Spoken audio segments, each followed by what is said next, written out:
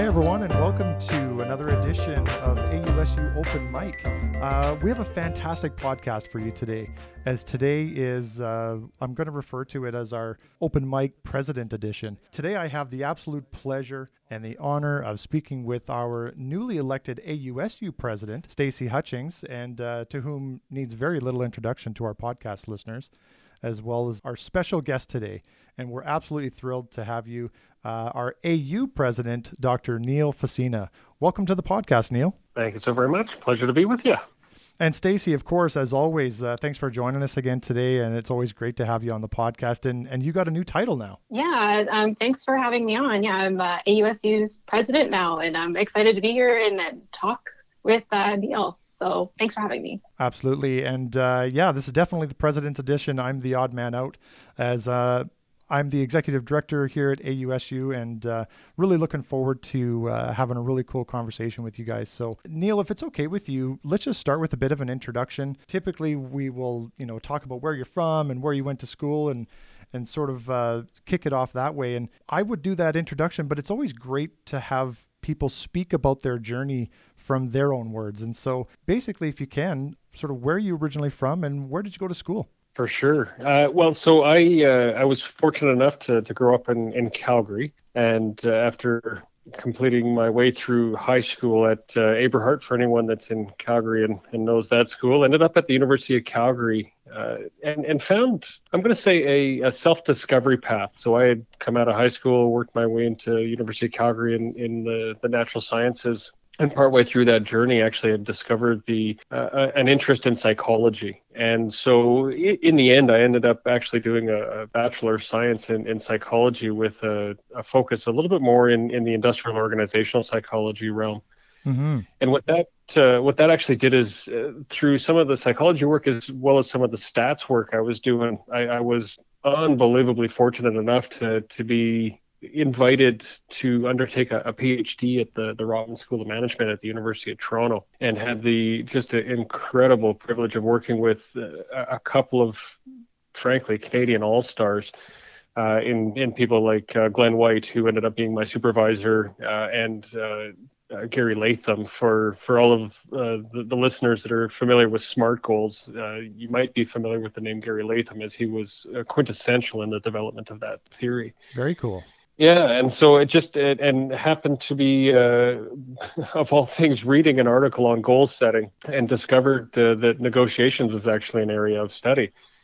So by pure fluke, ended up stumbling across what ended up being my focus during my PhD, which was applied decision making and negotiations. So anything where you had to make a decision or there was a potential mistake to be made, that's where I ended up doing my schooling work. Following that, actually was lucky enough to find my way back to the University of Calgary and took on my first visiting assistant professor role at the Haskayne School. And was actually only at Calgary for about 10 months to a year. Reason being is I'm part of a dual academic family. So both my wife and I have got doctorates, both in very similar areas. Krista's is in IO psychology. And so we ended up hitting the job market as a couple. And we were unbelievably lucky enough that the University of Manitoba at the time had two tenure track positions. And so we ended up making our way to Winnipeg, where we spent just over 7 years or so. And then, wow. Yeah. So, and brilliant part of the country, I got to tell you. And then found our way back to Alberta, in my case, for the third time. This time it was to the Edmonton region, and I was actually recruited back to Alberta as the Dean of Business at NAIT. And through a couple of transitions, ended up becoming the Provost and Vice President academic there just prior to taking on my presidency at Athabasca University. And so, kind of a fairly quick journey through Ontario, Manitoba, Alberta a couple of times. And yeah, no doubt. A chance to find my way home, if you will. That's fantastic. I always love hearing the journeys that people take. And obviously, you and your wife sound like a real power couple. I mean, but that sounds amazing. Like when you look at that move from, we kind of stole you from NAIT this would go back to 2016. What originally attracted you to becoming the president at AU? Wow. Yeah. You know what? That's an awesome question. And it was a combination of a couple of things. So number one, I believe in the mission of AU, power of open education and the power of digital first education. I think that the world has come to understand really right now what that means. But 4 years ago, well, I guess it would have been 5 years ago at the time, the focus on AU, it wasn't what it could have been, right? And I Yeah. mean that around the system and around the public. And so when I saw this opportunity to be part of a leadership team for an open and digital first university that just stood for the kind of most powerful idea of education transforming society and actual true societal change, in combination with the idea that it was a tiny, well, not a tiny, but a smaller team. Like there's only just over 1,150 team members, right? So you Yeah. had this Yeah. this huge student body, tiny team that was able to move and pivot. So bringing out the inner entrepreneur in me a little bit, together with this passion for learning, and then just it by happenstance, some of the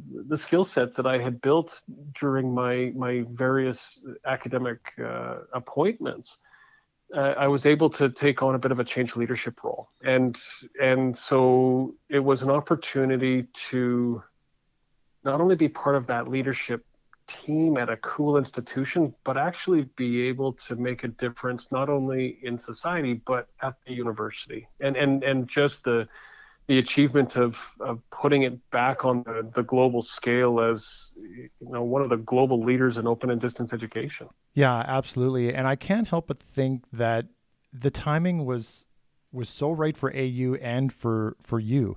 When you look at your past, your history, your experience, and sort of where your strengths lied, it's hard not to think that it was a perfect match at the time. You talk about change leadership. We know you've got a strong background in organizational behavior. Did everything just sort of fall into place and kind of give you that opportunity to, I'm not going to say start from the ground up. There was obviously a foundation there, but did you kind of feel like from that entrepreneurial type of perspective that you had this opportunity to sort of build something from the ground up? Yeah, it's and I mean, you're using the words the ground up, and there is an element to that, and it was also an opportunity to be part of a community that was passionate, right? So I can still remember early days in the recruiting process, but also in early days of being at AU. And as a change leader, my comments at the time were that we need time, we need money, we need a plan, and we need passion. And working with the community, I was able to say, listen, we'll figure out the money piece. That's about making some good decisions. We'll create the time, right, by focusing on what's imperative and what's important early days, and we'll be able to create the runway we need. I have no doubt that we'll be able to create a plan because there's kind of a solution for anything. But I said, the one thing I don't have time to do is build the passion, Yeah, that's because right. we need to do things now.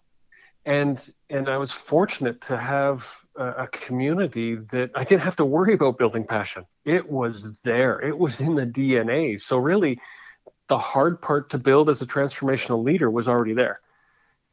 The complex part, the systems part, we just needed to tackle together. And so the stars really aligned that we were doing a bit of building from the ground up. Like we're inventing stuff that doesn't exist.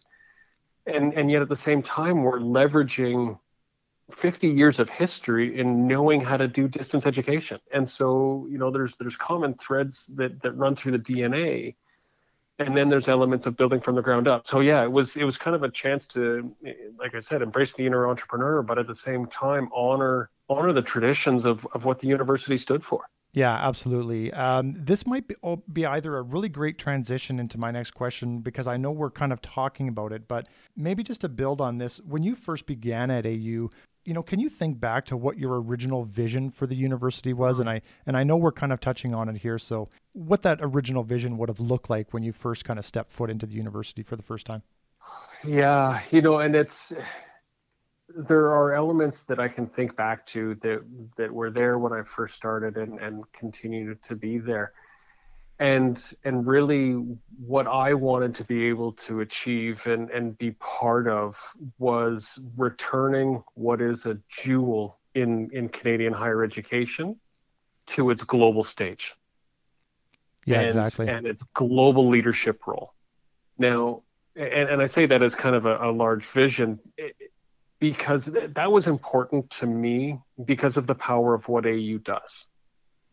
Right. And so to me, if we could collectively put it back as a recognized jewel nationally, as well as a recognized jewel internationally, then the university would have the proverbial runway that it needs to achieve the societal change that it's capable of doing. And how we were going to get there, I mean, those were the details that actually needed to come from inside the community. Yeah. But Yeah. the goal of taking it back to that global stage was truly a passion for me. Neil, we've had conversations about this, and I know you've said this in the past, but you've talked about this potential of having 1 million learners at AU. Do you think that that's still possible? Absolutely. Yeah, without question. Exactly. And this is where my time working with the AU community. We might have talked about this before, but while we looked at the Imagine strategy overall, I mean, it's an inspirational strategy. It's got a roadmap. And if you read kind of a half layer below the strategy, there's actually 3 major phases to it. The first one was stability, right? So we needed to kind of sort some stuff out just to make sure that we can continue along a path. And that was kind of the first 18 months of that work.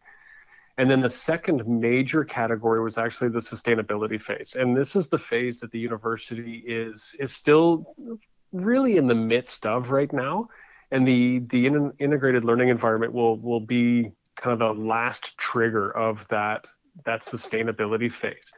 And the goal of that phase was to make it so the university would have unlimited opportunity, right? We weren't going to have to worry about the digital infrastructure. We weren't going to have to worry about connectivity. We knew we were going to be creating, a technology agnostic learning space where we'd be able to keep up at the front edge of what was there for our learners today, tomorrow, and into the future. And we were going to be able to do it on scale. And so that's where that sustainability phase came in.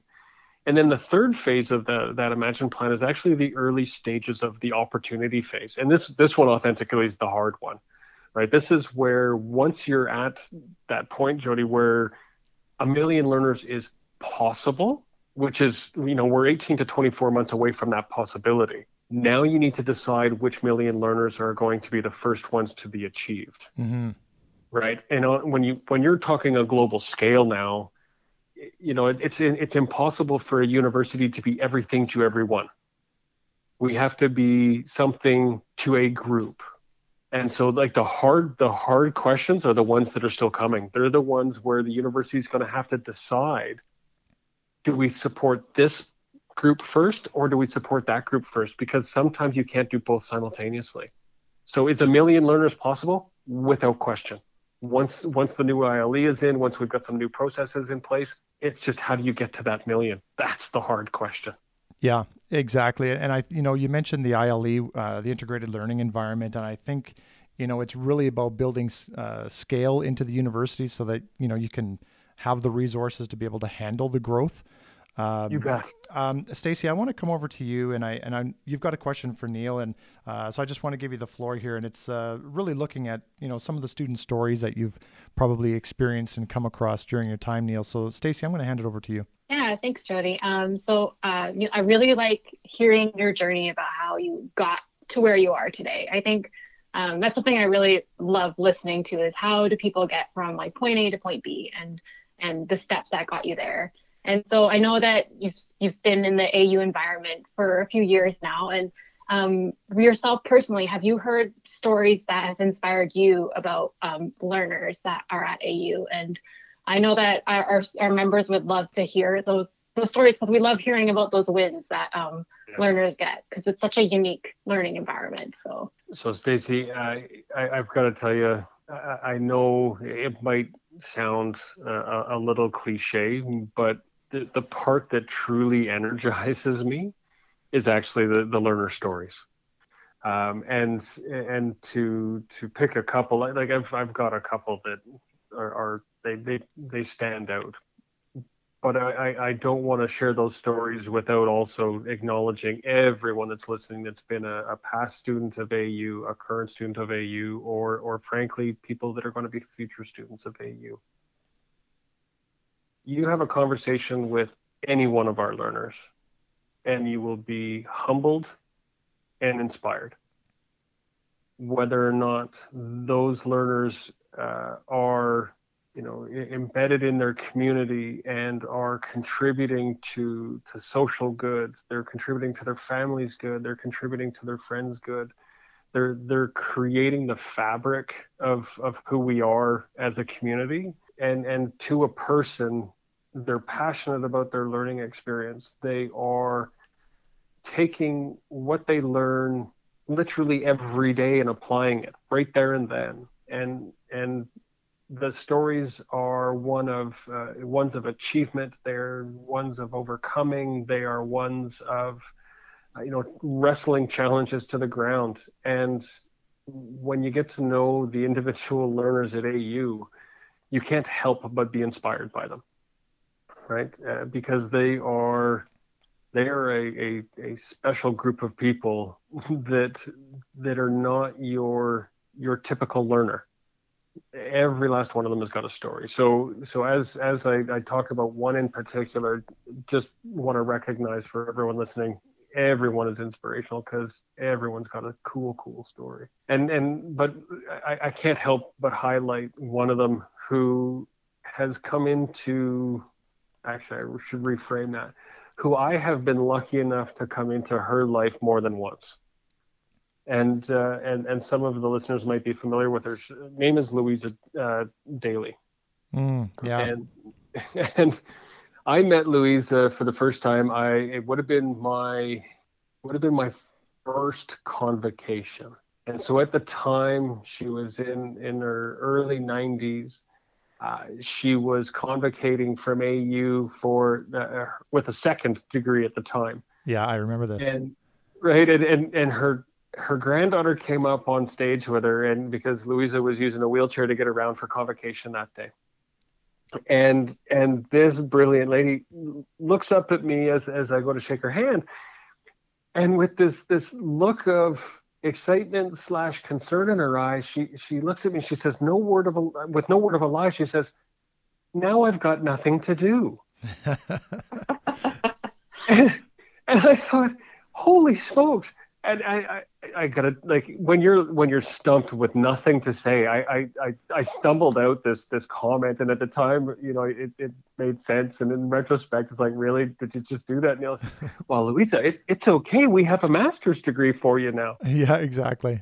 Well, little did I know, months later, she's actually enrolled in her master's degree, and I thought, oh, this is awesome. So we were fortunate enough to honor Louisa with an award this last year in the Order of Athabasca University, just in light of her lifetime focus on learning. And so I had, again, with the precautions all in place over in early fall, I was lucky enough to see Louisa again.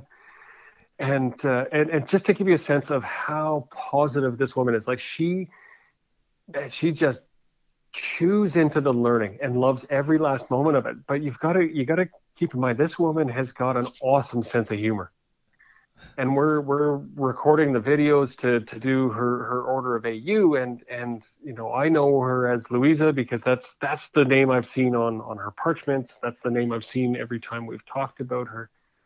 And as I'm reading the script for these videos, it says Louise. And I thought, well, okay, well, time out. We got to stop. And I had to look to Louisa, and say, listen, I am so sorry. I'm worried. I've been actually calling you the wrong name for a while because I was under the impression it's Louisa, and I'm reading Louise here. She goes, it's either one. Just don't call me lazy. And again, like the ability of this woman to leave you literally without words. Yeah, exactly. I love that. You know, but when you hear her history, when you hear her journey, it's just, might I be lucky enough in my 90s to be engaging with learning the way that Louisa does, and having it fuel me the way it fuels her. Because my goodness, if anyone can't find inspiration in her, I don't know. I think we need better stories if you can't find inspiration in Louisa. No, I really like that. I think, a lot of like, especially mature students think, oh, it's too late for me, and so to hear that, like, there is no age limit to learning, and it's not too late, and it is something you can really do. You could pluck away at AU, you're not having to stick to a certain schedule to finish your degree, I think is important. Yeah. And so, yeah, I really like that story. Yeah, no question. I remember those moments as well, Neil, and she definitely stands out to me as well. I think actually I'm going to make a mental note that we need to try and get Louisa onto the podcast here. I think she'd have a great conversation about her journey. So I'm going to make a mental note for that. We're also going to pivot here just slightly, Neil, and one of the reasons why it was so exciting for us to be able to get you on our podcast is that you're also moving on, and your journey isn't quite done yet, I hope, and you're going to be moving on to a new opportunity as the new president of the Okanagan College, and that's going to be happening in the new year. Maybe just talk a little bit about that opportunity, and a follow-up question to that is also, what advice would you give to the new AU president as they are introduced to Canada's open online university, Athabasca? So great questions, and so obviously thanks for the kind words on the move to Okanagan College, and obviously you're spot on. So my term as Athabasca University's president is going to come to a close at the end of March next year, and I'm going to be taking on the presidency of Okanagan College on April 1st. And if any of your listeners are thinking that that's an April Fool's joke, I can assure you that it's not. But it's really an opportunity, and I'll just speak briefly to the opportunity at that end of my transition.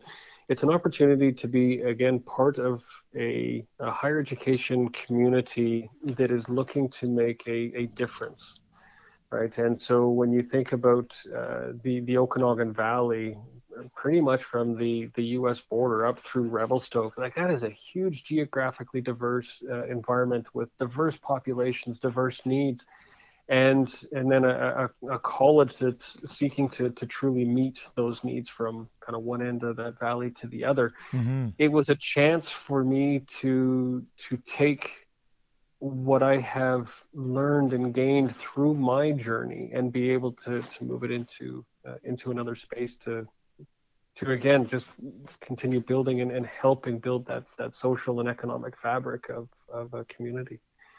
And so that's at that end. And then at this end, I got to tell you, that hard environment to leave because of all the exciting stuff that is going on at AU, mm-hmm. And all the stuff that's going to go on at AU, right? Like the achievements that we've come across in the last 4 years, and by kind of April, 4.5 years, are very, very fun, very, very cool. And what's awesome is that I know that those are going to keep coming. I get to kind of watch from the sidelines as they do. But in terms of that, what advice would I give to someone coming in? I'd say it's twofold. The first is to be ready for the power of the mission. And I say that because, as we had alluded to earlier, when I came to AU, I authentically believe in the mission of what an open and distance education environment can do. But holy smokes, when you're in it, when you're living it every day, when you're seeing the impact of it every day, not only to the learners at AU, but I've been lucky enough to see the impact of open and distance education providers around the world and what they are doing for their communities. It is overwhelming. Yeah, Like yeah. the power of that idea is so overwhelming that it, and so the advice is, you come in eyes wide open, but know that whatever you believe that power is, it's going to be a multiplier that you can't imagine, that becomes inspirational. And then beyond that, be open to the opportunity for the learners, right? Like we're talking earlier around that million learner idea. Yeah, exactly. Yeah. Every learner has a story. Every learner has a community. Every learner has a desire. Every learner has a learning journey. And stay focused on achieving those learning journeys at the level of the individual, right? I mean, we're doing that now by putting in the right technologies, the right learning frameworks, the right support structures, but never lose sight of that individual learner's journey, right? It's a million learners is made up of a million different hearts, a million different minds, and if ever we lose sight of those, million minds and million hearts, that's where we get lost. Yeah, I think And that's great so advice. Great advice. And there's no question. I mean, everybody that I've talked to at AU, and obviously your announcement obviously was a big deal, and you've definitely left your mark here at AU, and I think that's something that is special in its own right, just because not too many people get the opportunity to come in and have such influence and impact on an institution like ours, and in many ways putting AU on the map. And so this whole concept of leaving the place better than you found it, I can speak on behalf of AUSU and all of the work that we've done together, that you have definitely done that. You've been a champion for students in so many different ways, and I know that as the AU Students Union, and obviously we've got Stacy with us today. This has been something that has been a part of the relationship that we've had. We've always enjoyed kind of working with you, Neil, and I think that passion that you've brought to the role, and again that advice that you would potentially pass along to the next president at AU is just speaks to that journey. And you've got some cool things ahead of you. And Okanagan College is getting a real champion for students for sure. I appreciate that, and it's and it's important for me to acknowledge that it doesn't matter what I wanted to do. It doesn't matter what I could have done. In the case of AU's journey over the last 4 years, it is not me. It is the team. The people that I have the opportunity to work with, both on the AU team member side as well as groups like AUSU. I was the lucky one to be able to sit in the seat as the president and help facilitate and coordinate and empower. Mm-hmm. But the journey we've had, it's the team members that have made it happen. So for me to claim credit on it is not being fair to the Herculean efforts that the entire team has made to make that journey actually possible. And I think that might be a great transition into what 2020 has been like for AU and for you as well, and the rest of the AU team. You're also the chair of the Council of Post-Secondary Presidents of Alberta. We've been sort of experiencing 2020 and this crazy thing called COVID-19. What was it like when this whole thing started to have colleges and universities from across Alberta and Canada, for that matter, looking to you and to the AU team for guidance as they transition their in-person learning into an online learning environment? What was that like to suddenly, we talk about AU being on the map, like suddenly we were on the map, weren't we? You bet. And Tony, just for clarity, so yeah, I was the chair of the Council of Presidents. Fortunate that Mike Mann, the president of the University of Lethbridge, has just recently taken on that chair. So the council is certainly in good hands. The experience, though, I tell you, and I was on. It would have been a webinar of some nature in April or May, and I made the comment in relation to one that had been made about the future of work. I said, well, in essence, the future of learning arrived in the middle of March for North America. Just not every institution was ready for it. Yeah, exactly. And again, I go back to the efforts that had to be made, and it's my hat is unbelievably tipped to all of those in-person institutions that literally overnight needed to figure out a solution. And to your point, it became almost a Cinderella moment for AU. And again, this is where I come back to acknowledging all of the team members that are part of it. Institutions from within the province, across the country, and frankly around the world were coming to AU through multiple channels, looking for advice, looking for support, looking for help. There was a couple of waves of that. In some respects, it was, the first wave was one of, hey, AU, you know how to do this. Can you just tell us how? Yeah. And if only it was that easy. Right? If only it was that easy. And I say that tongue in cheek because there was this inherent, unfortunate misunderstanding almost globally on what it meant to go digital first. And I think that immediate wave actually woke the system up to say, wait a minute, it's not just as simple as flipping a switch. Like, this online thing has actually got a whole different pedagogical model. It's got a whole different business model. It is an authentically different experience. And so when, and unfortunately, when people would knock on our door and say, in essence, how do you do it? And our answer would be one of, well, it's not that simple. We'll walk you through, some of the major stages.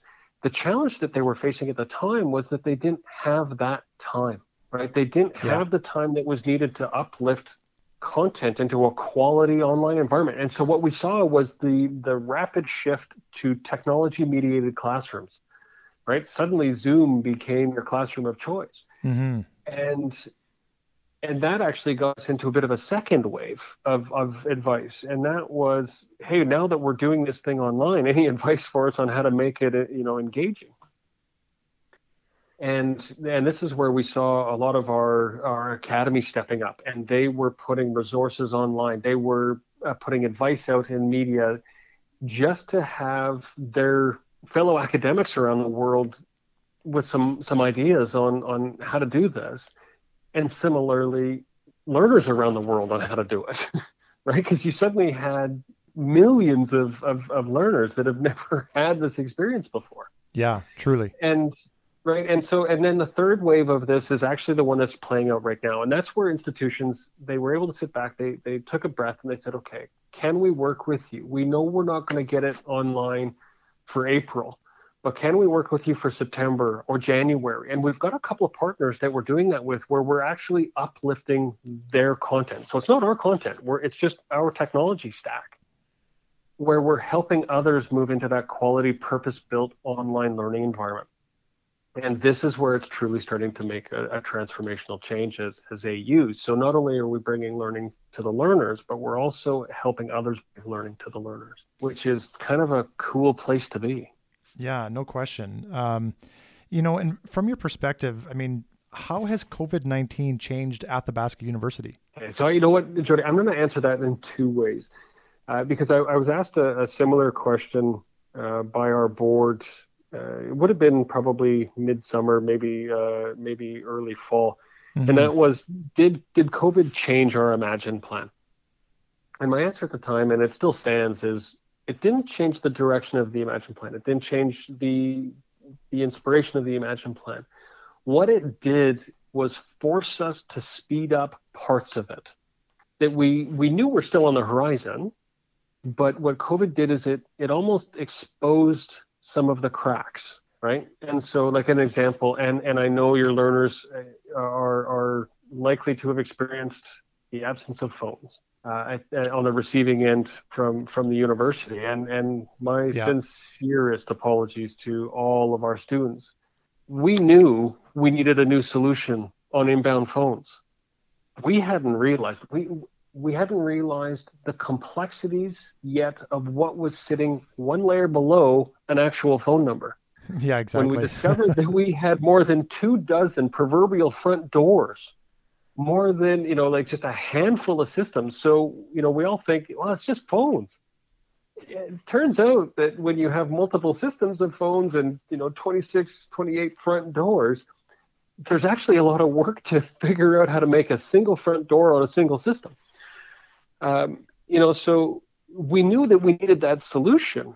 We knew it was on the horizon. And what COVID did was say, you don't have an option. Figure it out now. And so we ended up, having to reprioritize some of the responses in the direction of the Imagine plan. So it really moved us in that regard. The other piece that it did was actually, and it was something that we knew we were heading to anyways, and it was the concept of moving to a near virtual environment. Right. For AU team members, right? So more than half of our team members have been working from remote locations for years, but the other half was always working from a physical location. And so, we had initially taken the idea of we're going to go semi-virtual, but we're going to do it on purpose, right? We're going to be very strategic about it. And mid-March, we were remote, period. And what that did is it accelerated the experience of us as an institution to, in essence, work the way our learners learn, right? And that was an incredible learning experience for the institution because, we always knew that our learners were learning remotely. Our academics always had an experience of what that was because they were working remotely. And then for the other half of the organization, it was suddenly, wow, this is what it means to be remote. And so what it did is it forced us to accelerate the wraparound supports to be able to continue working the way our learners learn. And so it almost becomes a shared experience between AU team members and AU learners around what it means to not have a physical presence. How do we create community? How do we create connection? How do we mobilize all of our resources? And suddenly, we're all in the same boat in terms of it. So has COVID changed us? Yeah, absolutely. Like we're not ever going back to what it was pre. Has it changed our direction? No. Has it accelerated some things? Absolutely. Is it going to make us better in the long run? Without question. Without question. Yeah, I couldn't agree more. I love this philosophy or this tagline. Maybe I'm not calling it the right thing, but that idea of working the way our learners learn. I think that is something, Stacy, when you think about, from a student perspective, how COVID-19 has changed the learning experience. What comes into your mind when you think about all those different factors that students are now dealing with that was slightly different in February of 2020? I think the big thing is just that shared experience of like everybody like being home with family and trying to juggle everything. And I think I'm assuming that a lot of AU staff probably have experienced that too, like maybe having to share your computer with your child so they could do Zoom school, or just trying to juggle that experience. So that's what comes to mind for me.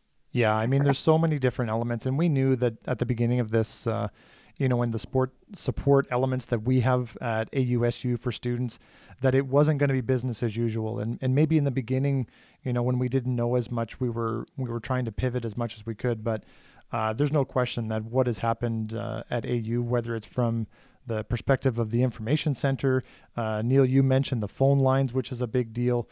Financial aid, you name it. Like, it seems like all those departments have been touched in some way. And in a way, I mean, how awesome would it have been for this ILE to be in place, to have that integrated learning environment and all that technology brought in, 2 years from now. And maybe I'll blame COVID for bad timing, but man, it's like you talk about that acceleration. We have definitely experienced that here within the students as well. Within the Students Association as well. I can only imagine, and to your point on the timing, with the integrated learning environment, we're launching what is arguably one of the largest digital transformations for AU, and we've done digital transformations before, and you consider the strength of the team that's going to have to do that while simultaneously creating the best learning environment we can in our legacy environment for more students than we've ever seen before. Yeah. Right? So yeah, it's going to be it's going to be an incredibly powerful 18 months here. Yeah, absolutely. Neil, when you fast forward your mind into 2021, um, what challenges do you anticipate AU encountering as we move into the new year? Mm. You know, it's I'm going to say there's one that I want to tackle here, but it's actually not limited to AU, and that is the inherent narrative that's going to come as people find their way back to in-person learning experiences. Yeah. And what I mean by that is that you'll see it in the news today, where there's anecdotes out there of people saying, "Wow, you know what? This online thing it's just not working. In person's much better." And the unfortunate part about behind those statements is it's not relying on data. It's relying on an anecdote. And as I've said in other environments, the plural of anecdote is anecdotes, not data. And so the challenge is that there's going to be this message out there as people rush back to that in person that's false, and that is that in person is superior to digitally enabled. And this is a concern of digitally enabled learning presidents globally, and trying to make sure that we're ahead of that narrative such that people realize that purpose-built digital first online learning experiences are incredibly engaging, incredibly powerful, and incredibly high quality. And differentiating that from what people are really actually referring to, and that is just a digitally mediated classroom. Yeah. Right? They're excited about being able to be back in person rather than on Zoom. Yeah. Zoom is not online learning, right? And so the challenge for AU, like every other distance learning institution pretty much worldwide, is to try to make sure that people understand the difference between purpose built and emergency remote. And really, it's looking to your listeners as champions of AU, obviously as students of AU. In many cases, you are the most powerful team of ambassadors AU could ever imagine, and that is, it's sharing the stories with your friends as they're going back to in-person experiences, and they're saying, "Hey, can't wait to get back into a place-based environment because I don't have to do this thing online anymore." Mm-hmm. And as AU students being able to say, no, actually, this is my first choice. I have flexibility. I get to learn when I want to learn. I get to work it around my life, and I prefer digital first. Yeah. That's going to be the challenge I think we're facing coming up over the next kind of 12 months or so. Nice. Yeah. Thanks for articulating that. I can't agree more. And I think more and more this whole concept of first choice is going to be something that's going to be more and more relevant as, you know, whether you're just coming out of high school or whether you're a mature learner or whether you're, 90 and, looking at, taking on a new challenge. I think that AU is going to have a place, and online learning is certainly going to have a place as we continue to move, through a pandemic. I want to pivot one more time here.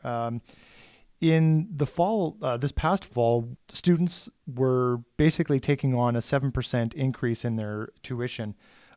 We hear a great deal from students regarding affordability of their education, and the whole concept of taking on increases during a really tough time in global history. As we move into year two of a potential tuition increase, can you share with us a little bit of what message is given to the AU departments and staff as the university is developing, that the budget for 2021, and sort of what is that message going out, knowing that affordability of education is a huge topic for students, and sort of what that looks like for 2021? For sure. So I'm gonna focus on two fronts. One is just acknowledging that within our Imagine plan, one of those pieces that is important for the university is to build out an affordable learning environment, right? And it's making sure that the affordability of education, or the reverse, the financial barrier to education is actually dismantled for those that it is a true barrier for.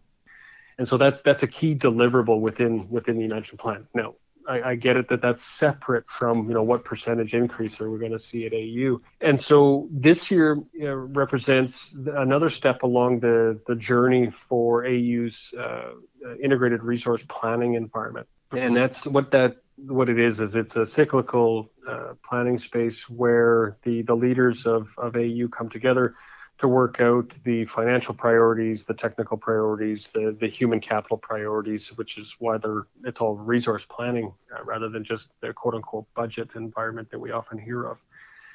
And going into this year, the message was shared with that leadership group that says, in essence, we know that there are a lot of initiatives that need to be undertaken for AU to succeed.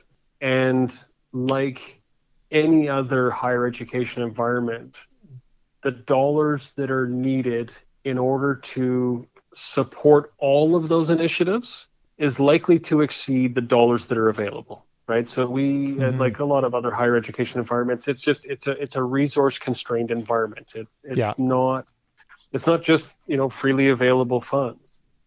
And so what we did this year with that administrative council team was to say, listen, any initiative that we fund is going to have to be supported through tuition dollars. So as you're putting your submissions in, know that, for every additional dollar we need, that the group that is going to be working with the groups like AUSU in terms of the consultation is going to need to talk to the student leaders and in turn, the broader student population about the impact that initiative is going to have on the tuition dollar that they're about to spend.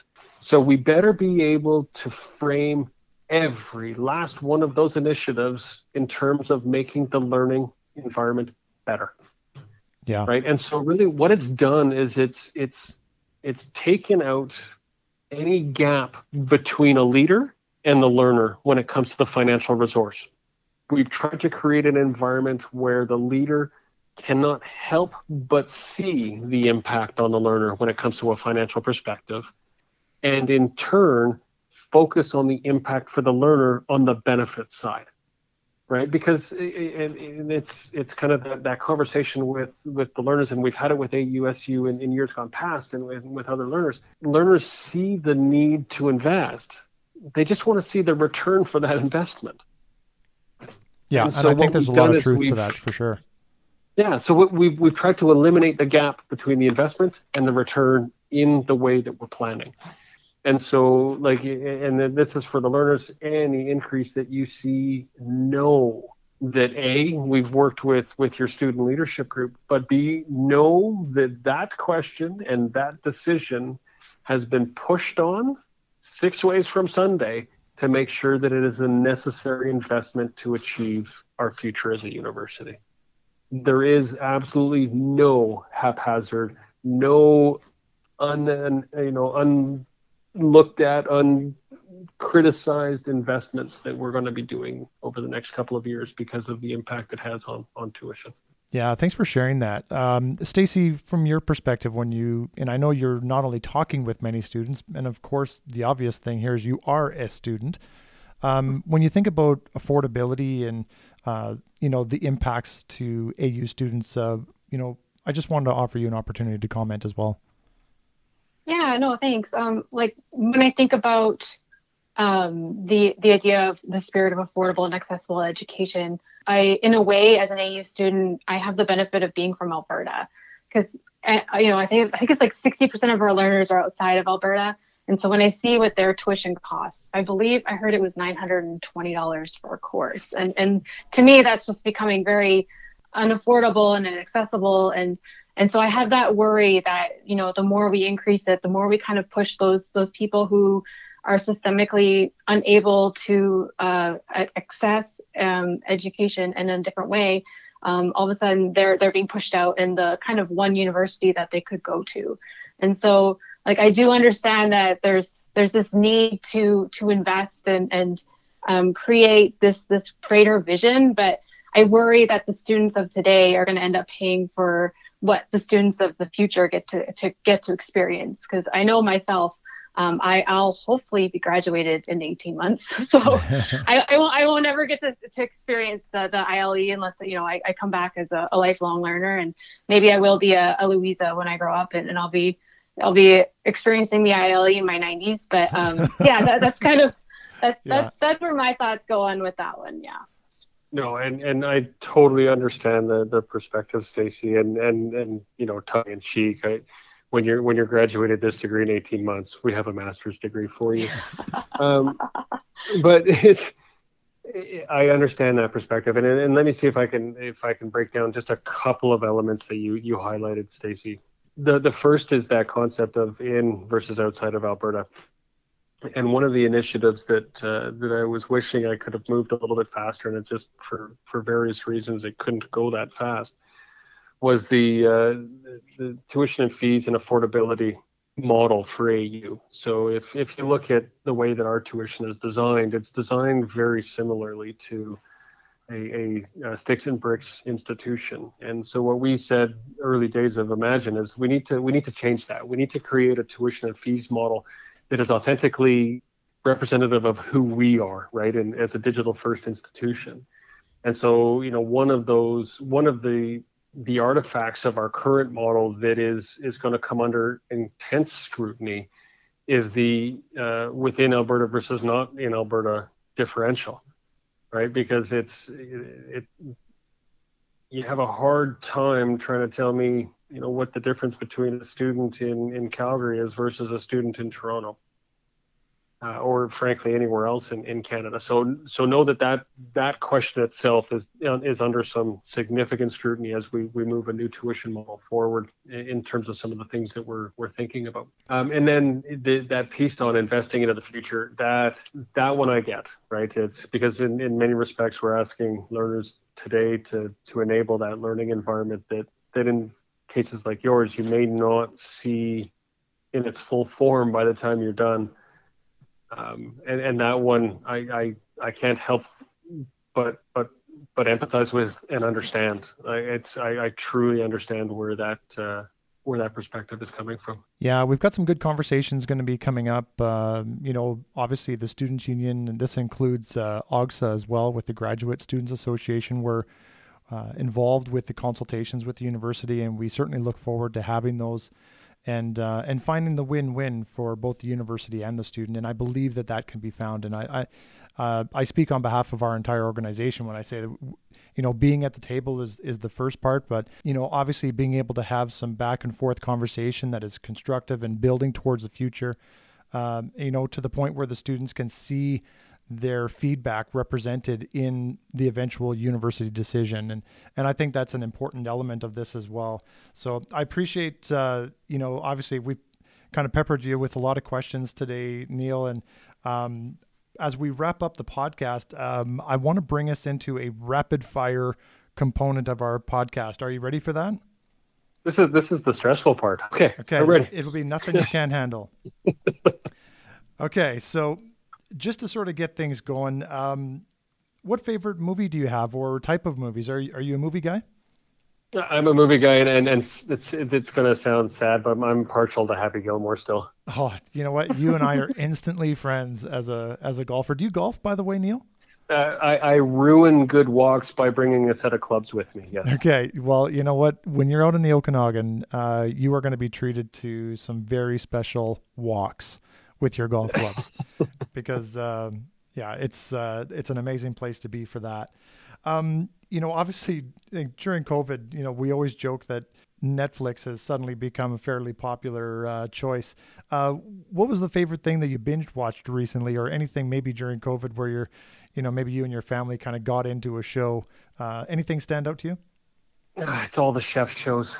I mean, what better way to fill COVID time than to eat, right? So I'm looking for inspiration. Yeah, no doubt. Where's your favorite place that you've traveled? Barcelona. Oh, that would be beautiful. Where would be your favorite place that you haven't traveled to yet, in a day when you could actually travel? You know what? I got to tell you, Jody. So I've had the luxury of making it to certain parts of Japan. I would actually love to get to the southern tip of the Japanese islands. Very cool. Yeah. Obviously, I've never been to either one of those, so I'm going to just sit here and I'll, you know, travel along with you. Vicariously? Yeah, vicariously. Thank you. Favorite aspects of working in a university environment in a couple sentences or less?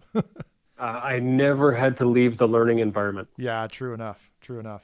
Obviously, you're going to be moving to a beautiful place. You're going to be getting out of this Alberta cold weather and into the Okanagan. And what are you most looking forward to as you look to move your life and family into another region of Canada in the Okanagan?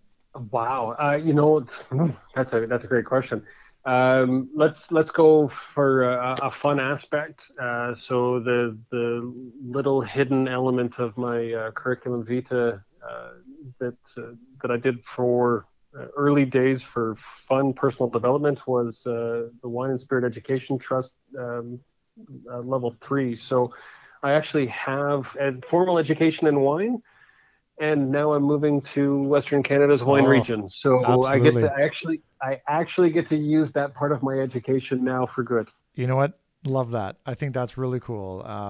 Had the opportunity to tour a couple of the wineries out there. You will not be disappointed. I know you've already been out there, but obviously my folks live in Vernon, and so okay. Now I understand the reason you know the region. Yeah. So I mean, I treat their place like a hotel, and now the good thing is that Stacy and I now have a place to go when we go to Kelowna. Exactly. The last question that I'm going to throw out there is, I mean, obviously, any thoughts that you've got on the fact that you are moving away from Oiler country and into Canuck country? Now I know you've lived in Winnipeg too, so maybe, you know, you've been in Toronto, you've been in Winnipeg, you've been in Alberta, you're a Calgary guy. Where are the loyalties when it comes to the NHL and hockey? That's a tougher one, Jody. So yeah, to your point, I've lived in obviously a number of jurisdictions, and I got to tell you, I have actually had a lot of fun cheering for the local. Doesn't matter what, but little secret, it's been hard to give up my cheering for the Stamps. I grew up in Calgary, so not quite hockey, but it is the jersey I own. Yeah, well, it's good. You started in Calgary, so I mean, in many ways, that's a pretty honest answer for sure. Yeah. Dr. Neil Facina, it has been an absolute pleasure having you on the podcast. We've always appreciated the candor that you have provided to us, whether it's in our one-on-one visits or in a scenario like this. It's just been absolutely awesome to hear some of your thoughts on not only what's happening here at AU, but also the future. We know that the integrated learning environment is a huge project and is going to have a huge impact on students. And obviously, we wish you nothing but the best as you move on to the Okanagan College. They're definitely getting, like I said, an absolute champion for students. And we speak on behalf of all of students here at AU and our staff here at AUSU when we just want to thank you for leaving the place a little bit better than the way you found it. So thanks for joining us today. To you, Jody, and you, Stacy, thank you. This has been an absolute blast, and I got to tell you, the students and the student leadership make getting up every day a lot of fun and a lot of inspiration. So huge thanks to everyone for that. Yeah, thanks a lot. And Stacy, thanks again for hanging out with us and spending a little bit of time on the podcast. Yeah, thanks for having me. It's been great listening to all the stories, and good luck, Neil, on your future endeavors. And I'm low-key jealous that you're going to be in BC. I'm originally from Vancouver Island, so yeah, the Okanagan, it's beautiful. So yeah, jealous, but happy for you. Thank you. I appreciate that. Well, this has been another episode of AUSU Open Mic President Edition. So thanks again, Neil. Thanks again, Stacy.